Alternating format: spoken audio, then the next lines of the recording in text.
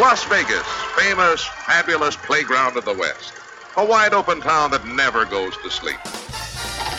Vegas! Vegas, baby, Vegas! You're either in or you're out. Right now. My best mates are going to Las Vegas this weekend. I'm told it's incredible. Vegas, here we go!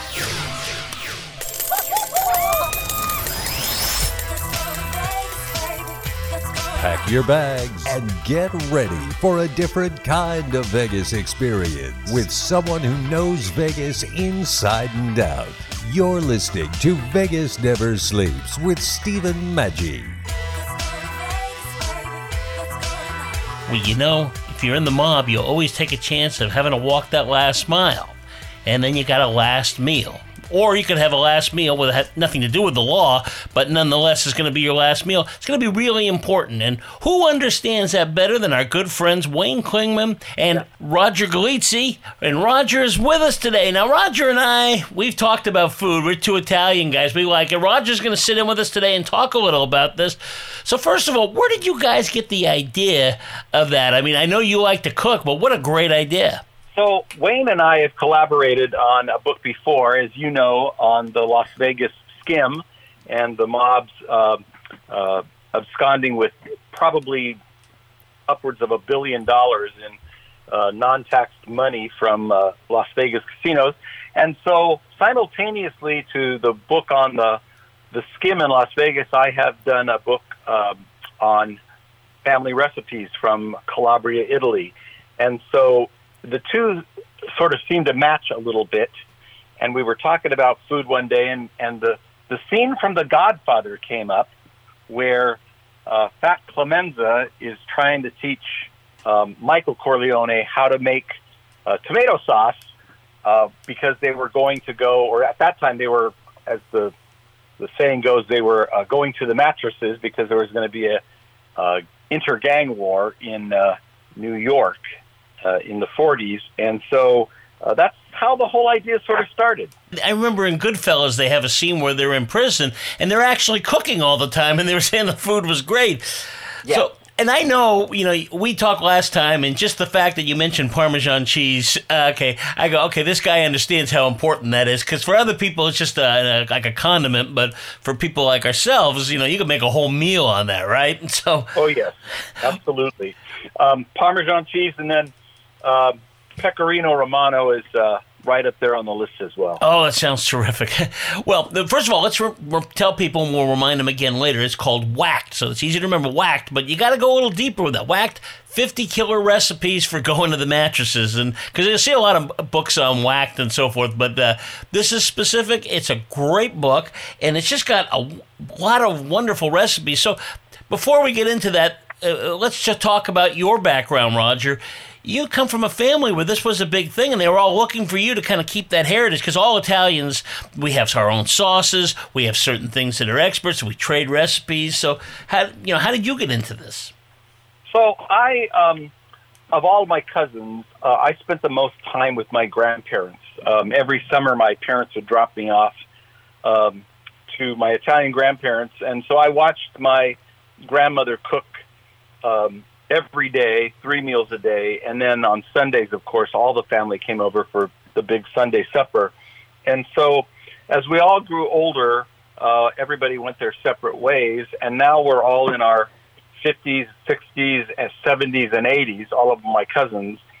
And during the COVID, we started doing Zoom meetings together just to get together, and people started talking about food and recipes and how did Nana make this, and which was Nono's favorite dish.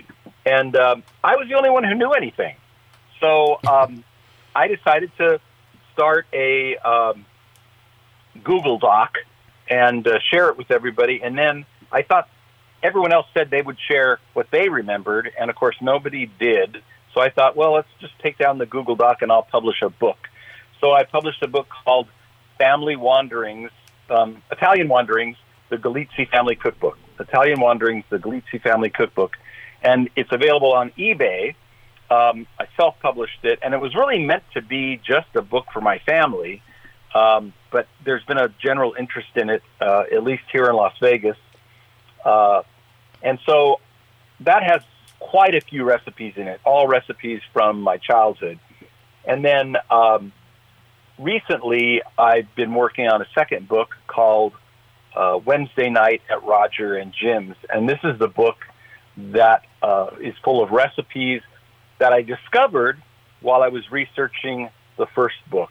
And so it's called Wednesdays at Roger and Jim's because Wednesday night is when I invite friends over to taste the foods, and they give me the thumbs up or the thumbs down as to whether or not it's worth putting in a cookbook. That cookbook will be coming out probably at Christmas time this year.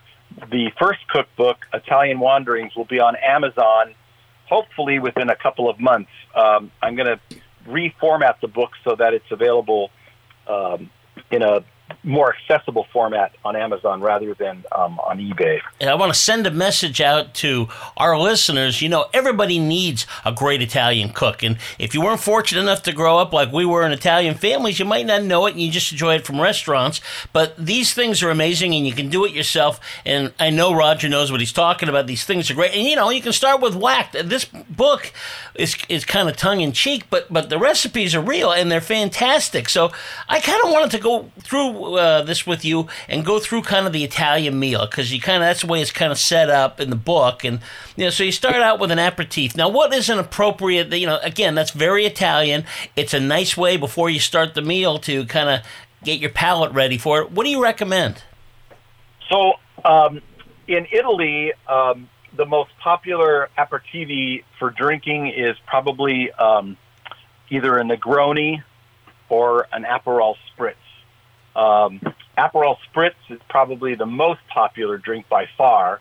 Aperol Spritz is Aperol, which is a digestive liqueur, I guess you'd call it, and then it's mixed with soda water, a little bit of soda water, a splash, and Prosecco, and it's got a nice bright orange color, and usually there's a nice wedge or slice of orange in it. It's very refreshing.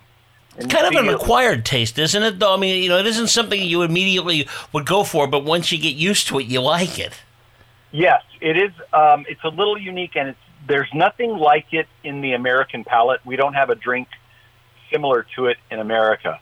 But the Aperol Spritz is probably the most popular cocktail. The second one would be the Negroni, which most people have heard about in the United States. Negroni, my recipe for Negroni is a little bit stronger than most, but it's also a drink that is made with Campari, red vermouth, and gin. Yeah, and it's worth a try. Most people see the Campari, they think of the artwork where it's on the umbrella and so forth, but a lot of people haven't tasted it. So, right. At any rate, you get ready for that. That's wonderful, but you're ready to sit down. Now, I love it. You have a lot of antipasta, and I think it's such an important thing. You know, for most people that aren't really familiar with these big Italian meals, they can make a meal on this alone, but kind of talk about and I mean, I guess also antipasta is one of those things where you can set up that tray kind of any way you want. Yes, it's if you have a large tray or a large cutting board, it's a blank canvas to paint on. And before the European Union was created, it was more common in Italy to see large antipasti tables at the front entrance of restaurants to go into, and you could look and see them. They were all pretty much at room temperature, and they were set out for lunch and for dinner, and there would be 15, 20 different antipasti dishes there, and you could pick from them and serve yourself, and that would be part of the meal. Or you'd notice them when you went in, and in finer restaurants you would just say what you wanted, and the waiter would put them on a plate for you. But it's actually my favorite part of the meal. I like all the antipasti probably more than any other part of the meal, maybe except for pasta. But I think there's just such a huge variety of flavors that you can do with all these antipasti recipes. And so if you live in a big city in particular with some sort of like an Italian section, a good deli is really helpful with this, right, to get really the best stuff.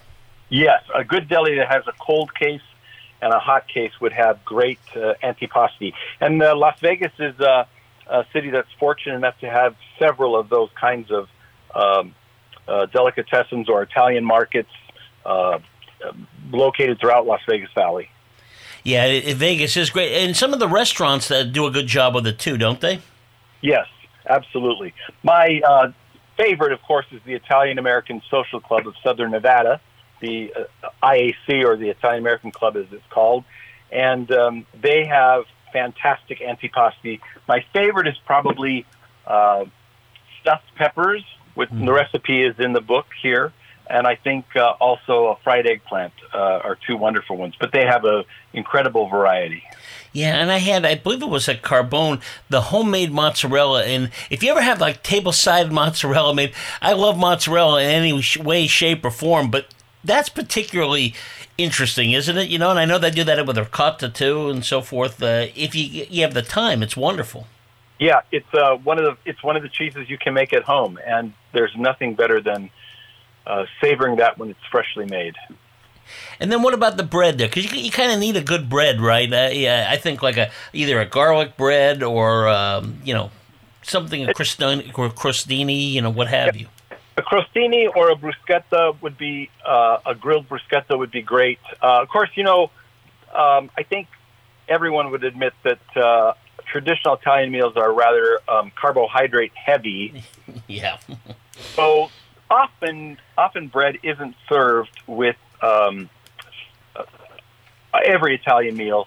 I think in politer societies, bread is served less often because bread in less polite societies is used as a scarpetta to soak up sauce. Right. And polite society doesn't do that. I think polite society is making a big mistake. That's one of the great things. I 100% agree. They're making a big mistake. And I like having a little bit of bread just to do that with the sauce. Absolutely. And that's another thing. As you go through this book and you see, oh my God, look at all this different food. Which one do you pick? Well, realize we grew up in families where all of this stuff, I mean, not every item, but all of the, antipasti, we're going to get into pastas, that was there. And then the meal came out. Sometimes you bring a friend or something that wasn't familiar with the Italian meal. That could be quite a surprise to get that main entree when you just ate a big plate of some sort of pasta that was wonderful. Yes, I'll tell you a little story. I took someone to an Italian wedding, a traditional Italian wedding. It was held at the Casa Italiana in Los Angeles on North Hill Street in what still is the last vestige of what was Little Italy in Los Angeles. And the meal came out, and there was an antipasti plate for every person.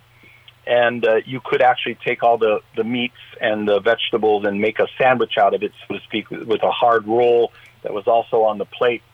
And then came out these huge platters of mostaccioli with sauce. And, of course, most people think of a pasta as an entree in the United States. And so my friend ate all the pasta he could, and he ate everything on his antipasti plate. And then after that came out the main course, which was at this time was fried pork chops with vegetables, and was just enormous. And then, of course, following that, you had dessert. And so people were, my friend was just shocked when he saw another plate of food coming out, the real entree. And, of course, if you're going to do a traditional Italian meal that has all the courses, your portions are going to be really small, including the secondi, the main course, a much smaller piece of meat if you have meat, or a much smaller piece of fish if you have fish. Well, yeah, and that's one thing when you go to Italy, you realize, that they're eating a lot of different things, but it's not these huge portions. I guess that was the American side that came in, being in America, those Sunday meals that you're talking about. There was so much food there. It was unbelievable. Yeah, absolutely. Well, I wanted to talk with you, okay, so we took pastas the next thing, all list of pastas. And I love what the book does, because I think the book is really good for somebody who wants to dabble, because you didn't just go with the red sauces like a lot of people think. I mean, you have those in there, and they're wonderful, marinaras and meat sauces, which are different things. But you also have like pesto, which I think is really underappreciated. People are talking about it more these days, but it's really kind of underappreciated. You got the fettuccine Alfredo, which, again, if you don't have any heart issues, it's a wonderful thing, let me tell you. Yeah, I think in this book, I tried to put in the pasta dishes that were accessible, not too difficult, but were really a good variety. Everybody's familiar with pasta and clams and fettuccine Alfredo and things like that. But and of course, fettuccine Alfredo in Italy is not called fettuccine Alfredo; it's called fettuccine al burro, and it has nothing to do with this gloopy white stuff that they serve in America. But it's a fine dish of butter and cheese. But I also put in some dishes that I think people probably would never think of making. Some of the dishes with cream sauce, and I did put in my family recipe for pesto, which wonderful to make if you grow your own basil in the summertime. It's just fantastic. So a couple of different things in here, and my family's recipe for marinara sauce, which is a little bit different than any other families, in the sense that, well, I should say that almost every family has their own absolutely marinara sauce that is germane to their family only, and it's different. People can have arguments over what should be in a marinara sauce and what shouldn't be, but my family's, the way I put the recipe together here is the way I had it for 65 years. Yeah, and I think it's a great place for people to start. If you want to start with one, I would start there, because that's kind of like the foundation. And you get that down, then that can go on just about anything. I mean, that sauce is a wonderful thing, It doesn't have to be any kind of pasta. And that, in fact, that brings up a question. What do you recommend for people? I mean, some of these are obvious, where it says, fettuccine, okay, and you see spaghetti and what have you. As far as the other shapes, any ideas on that, or is that just this stuff works with everything? I try to do the pasta shape that matches the sauce the best. But in my family, the most popular sauce, or rather the most popular pasta noodle was mostaccioli, which sometimes it's like penne rigate, but it doesn't have the little ridges. That's the favorite one of ours. You can't find it everywhere, so I order it online in 5-pound quantities. It's my favorite pasta shape.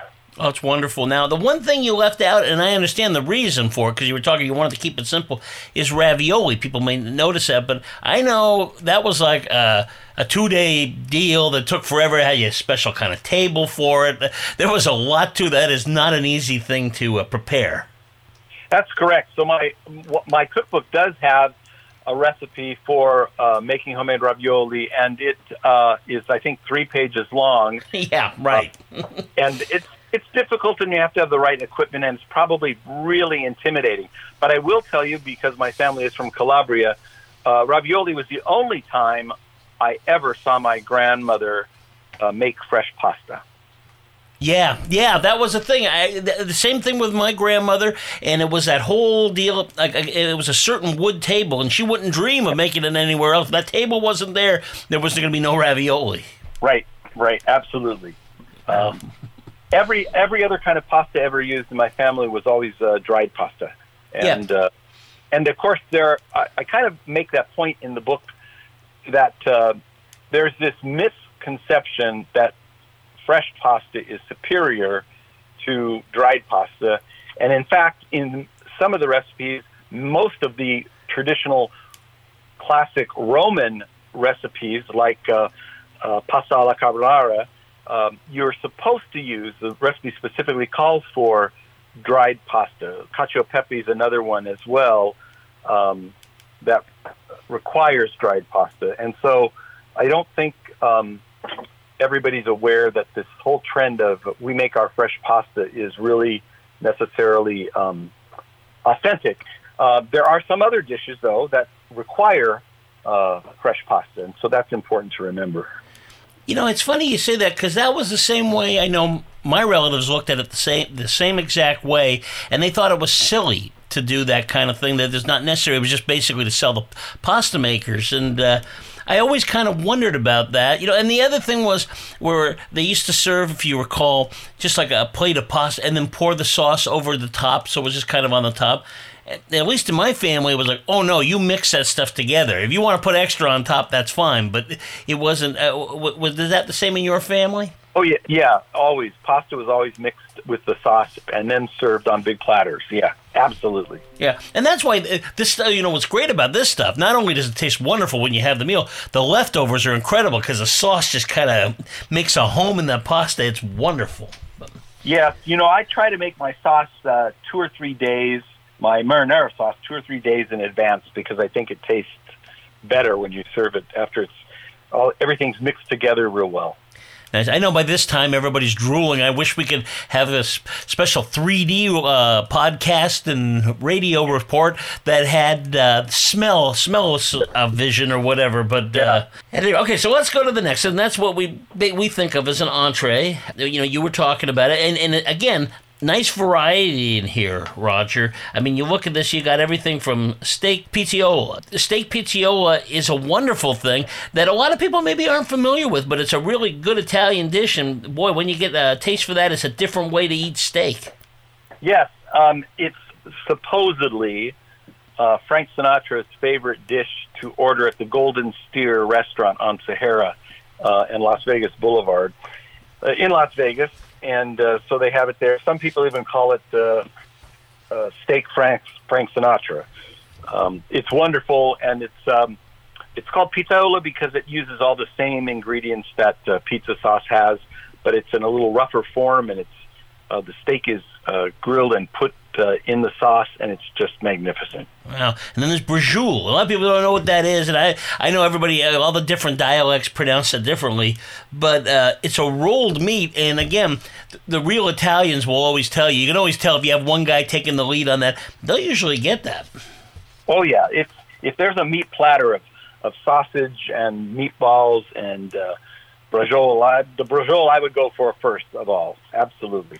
Yeah, I mean, there's some great chicken cacciatore, which is the way Italians eat chicken. It's wonderful. You got sausage and peppers, which is great. Another one of my dad used to say these were food for the gods. It's just wonderful stuff. But when you have in there, and I'm just kind of surprised you had it in there, as I see bolognese sauce, which I love. Are you talking about with that, just making the sauce? Because I always associate that with pasta. So the bolognese sauce is a meat sauce, and often if there is meat in the sauce, it will be used as an entree. So in more traditional Italian families, if they were to cook meat in a sauce, they might take the meat out and just use the sauce for the primi or the pasta course, and then serve the cooked meat, the meat that was cooked in the sauce, as the main course. Is this a case, too, of the bolognese where you use different types of meat? I mean, I always see that. Do you have one? Some people use pork, veal, ground beef, turkey, whatever. Yeah, so some people think bolognese sauce is just like a little bit of ground beef. This recipe that I use I do use ground chuck roast, and I grind it by hand. Wow. In my meat grinder. And I think it's the best version, but there are versions that put in pork. My version does have pancetta put in it as well, and it's a 1/4 pound of pancetta to 1.5 pounds of chuck roast. So it's a pretty good amount of pork in there. I think it has a good richness to it, and the fat is just unctuous when it melts into the sauce. Oh, that's fantastic. That's there's a lot of different ways you can do it, but that is wonderful, and especially you grind your own meat. Now, you've also got a section on vegetables, and again, Italian vegetables, probably a little different. I mean, fried eggplant in batter, if you don't think about the vegetable part too much, it's like an entree in and of itself. It's wonderful. It's like cutlets. Yes. Of course, eggplant, in my family, eggplant's like one of the more traditional vegetables. Eggplant, cauliflower, tomatoes. Swiss chard is something we always grow in the garden here. I've done it from almost all of my life. You can grow it in California all year round. You just cut off the leaves and more grows back, so it's great. We always had a lot of Swiss chard and fennel as well. And so the one thing I didn't want to put in here but ended up putting in here were the stuffed artichokes. Because I feel that that's a really difficult dish to make. It's probably the most elaborate dish that Italians make for a vegetable. I tried to make the recipe as easy as possible, but I still think it might frighten people a little bit. Once you've done it for a few times, it becomes easy to do, but there's nothing better than a stuffed artichoke in my mind. Yeah, that's pretty good. And this is the guy's last meal, you know. And one other thing in there that, again, if you're not familiar, you may not have heard of, but the beans and the tomato and sage sauce, something that's really Italian. Yes. Yeah, I don't think people associate beans with Italian cooking because you just don't see it in a lot of restaurants here in the United States, but it's a main staple of Italian cooking. Now, you mentioned fennel before, and that's one thing about Italian cooking, fennel, and then in the desserts, which we're going to go into now, anise, it's one of the very licorice flavors. So if you don't like licorice, you might want to stay away from those. Yeah, I use it in a variety of dishes, and you can taste the fine fennel flavor, which is licorice-like, but it's not, I personally don't think it's too intense, but it's one of my favorite vegetables to saute. Well, you've got cookies here, which all amaretto cookies are wonderful, anise cookies, and you even have an icing recipe from your grandmother's anise cookies. But one thing, I noticed the cheesecake, and it's got raisins and pine nuts, and people don't realize, but Italians use raisins a lot, don't they? I mean, it's some for sweeteners and so forth. Yeah, the further south you go, you find more people using raisins in their cooking, and in Sicily, in particular, raisins are used a great deal, and I think that's the influence of the Middle East and North Africa. And let's close on this last wonderful dessert, mascarpone cream. A lot of people aren't familiar with it, and you owe it to yourself to try it. Absolutely. There's a couple of, I think I go in between the two cookbooks, there's dozens of recipes. Italian cheesecake, I think, is really approachable. I think if you get Italian cheesecake in a authentic Italian restaurant, it's really, really good. And this is a really good representative recipe, but it does have the raisins and pine nuts in it. I don't know. I think the desserts are just fabulous. Of course, a lot of Italian families, the best dessert is fresh fruit. Yeah, exactly. And after eating all the heavy foods, heavy carbs and so forth, like the pastas and so forth, fruit is kind of a nice offset, just kind of refreshing and what have you.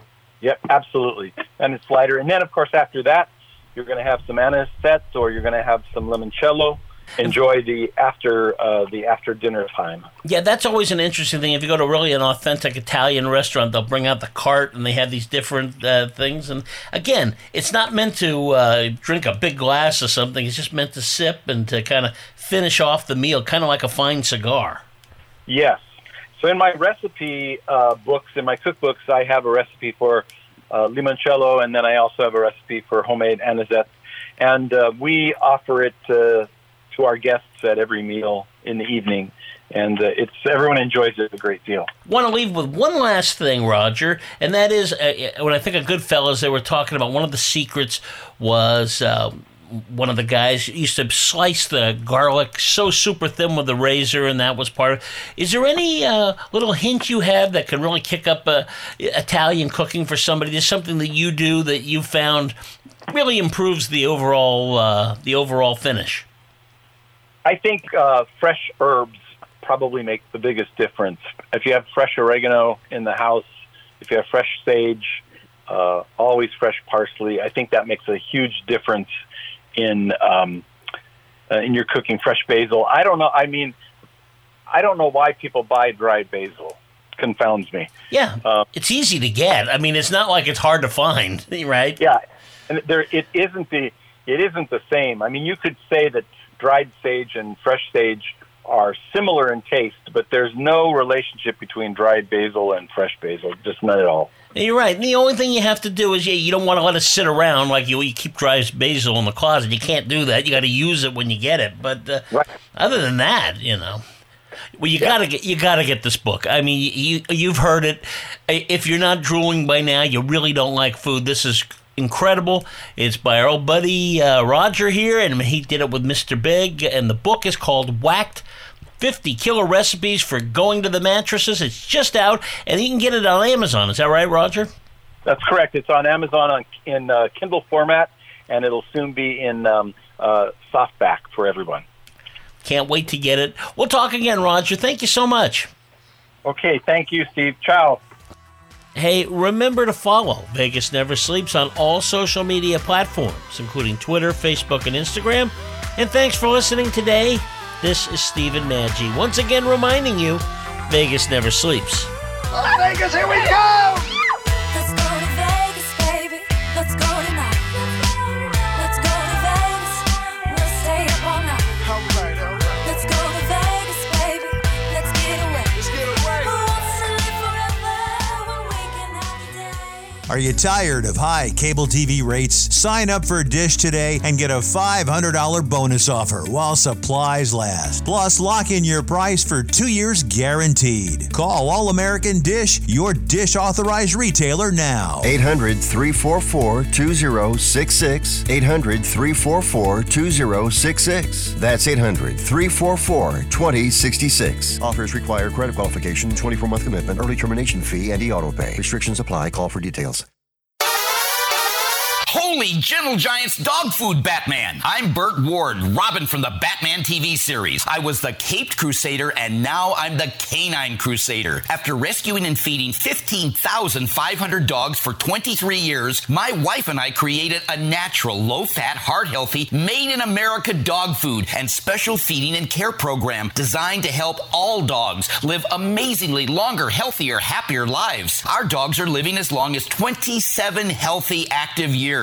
Yours can too. That's twice their normal lifespan and triple for some breeds. Would you like your dog to live as long as 27 years and still be active and healthy? Gentle Giants dog food is complete nutrition for all dogs and puppies, all ages and sizes, and is different from other dog foods without the greasy coating and high fat content that can shorten your dog's life. Try our Gentle Giants life-enhancing dog food for the longer, healthier, happier life of your dog. Now you can get generic Viagra shipped to your door for about $2 a pill. Get the same impact for less. Call Steelman Pills now and get the same blue pill for about $2 a pill. Call now for the 50-pill special and save even more. Plus, get a free bonus. 800-870-3609. 800-870-3609. 800-870-3609. That's 800-870-3609. Greece is cheap. But the airfare costs a fortune. Paris? Not much closer, and again, airfare... What about Puerto Vallarta? Let's face it, flying anywhere is just too expensive. Wait, what's this? Low-cost airlines. With one call to low-cost airlines, you'll drastically slash your travel costs. We're talking insanely low airline prices to any of your favorite destinations. Where would you like to go? London, Rome, Costa Rica, Australia? Wow, that's cheap. So why wait? Call now to learn how crazy cheap it is to fly anywhere in the U.S. or international. Our prices are so low, we can't publish them. The only way to get them is to call to instantly hear the most amazing best deals on airline travel. It's that easy. So call now and start packing. Call right now, 800-267-1806, 800-267-1806, 800-267-1806. That's 800-267-1806. What is dedication? I am the father of a 9-year-old little girl and a 6-year-old little boy, and I find fatherhood both relentlessly challenging and relentlessly rewarding. My daughter is biological and my son is adopted. I love them both so much, from the morning when you wake up to putting them to bed at night and every moment in between. It really is so special, and boy, is it exhausting. One thing that I fear about being a parent is the future for my children. I think a parent's job is to protect our children, but also prepare them for the world so they become good, kind human beings. But I'm also hopeful that the future holds a more inclusive and compassionate world for them. That's dedication. Find out more at fatherhood.gov. Brought to you by the U.S. Department of Health and Human Services and the Ad Council. Do you owe the IRS $10,000 or more in back taxes? Are you being audited or investigated? Has the IRS sent you a letter demanding payment? You may not owe what they claim. Make this free call to the tax doctor now. Let them negotiate with the IRS on your behalf. Call 800-605-4650. 800-605-4650. That's 800-605-4650.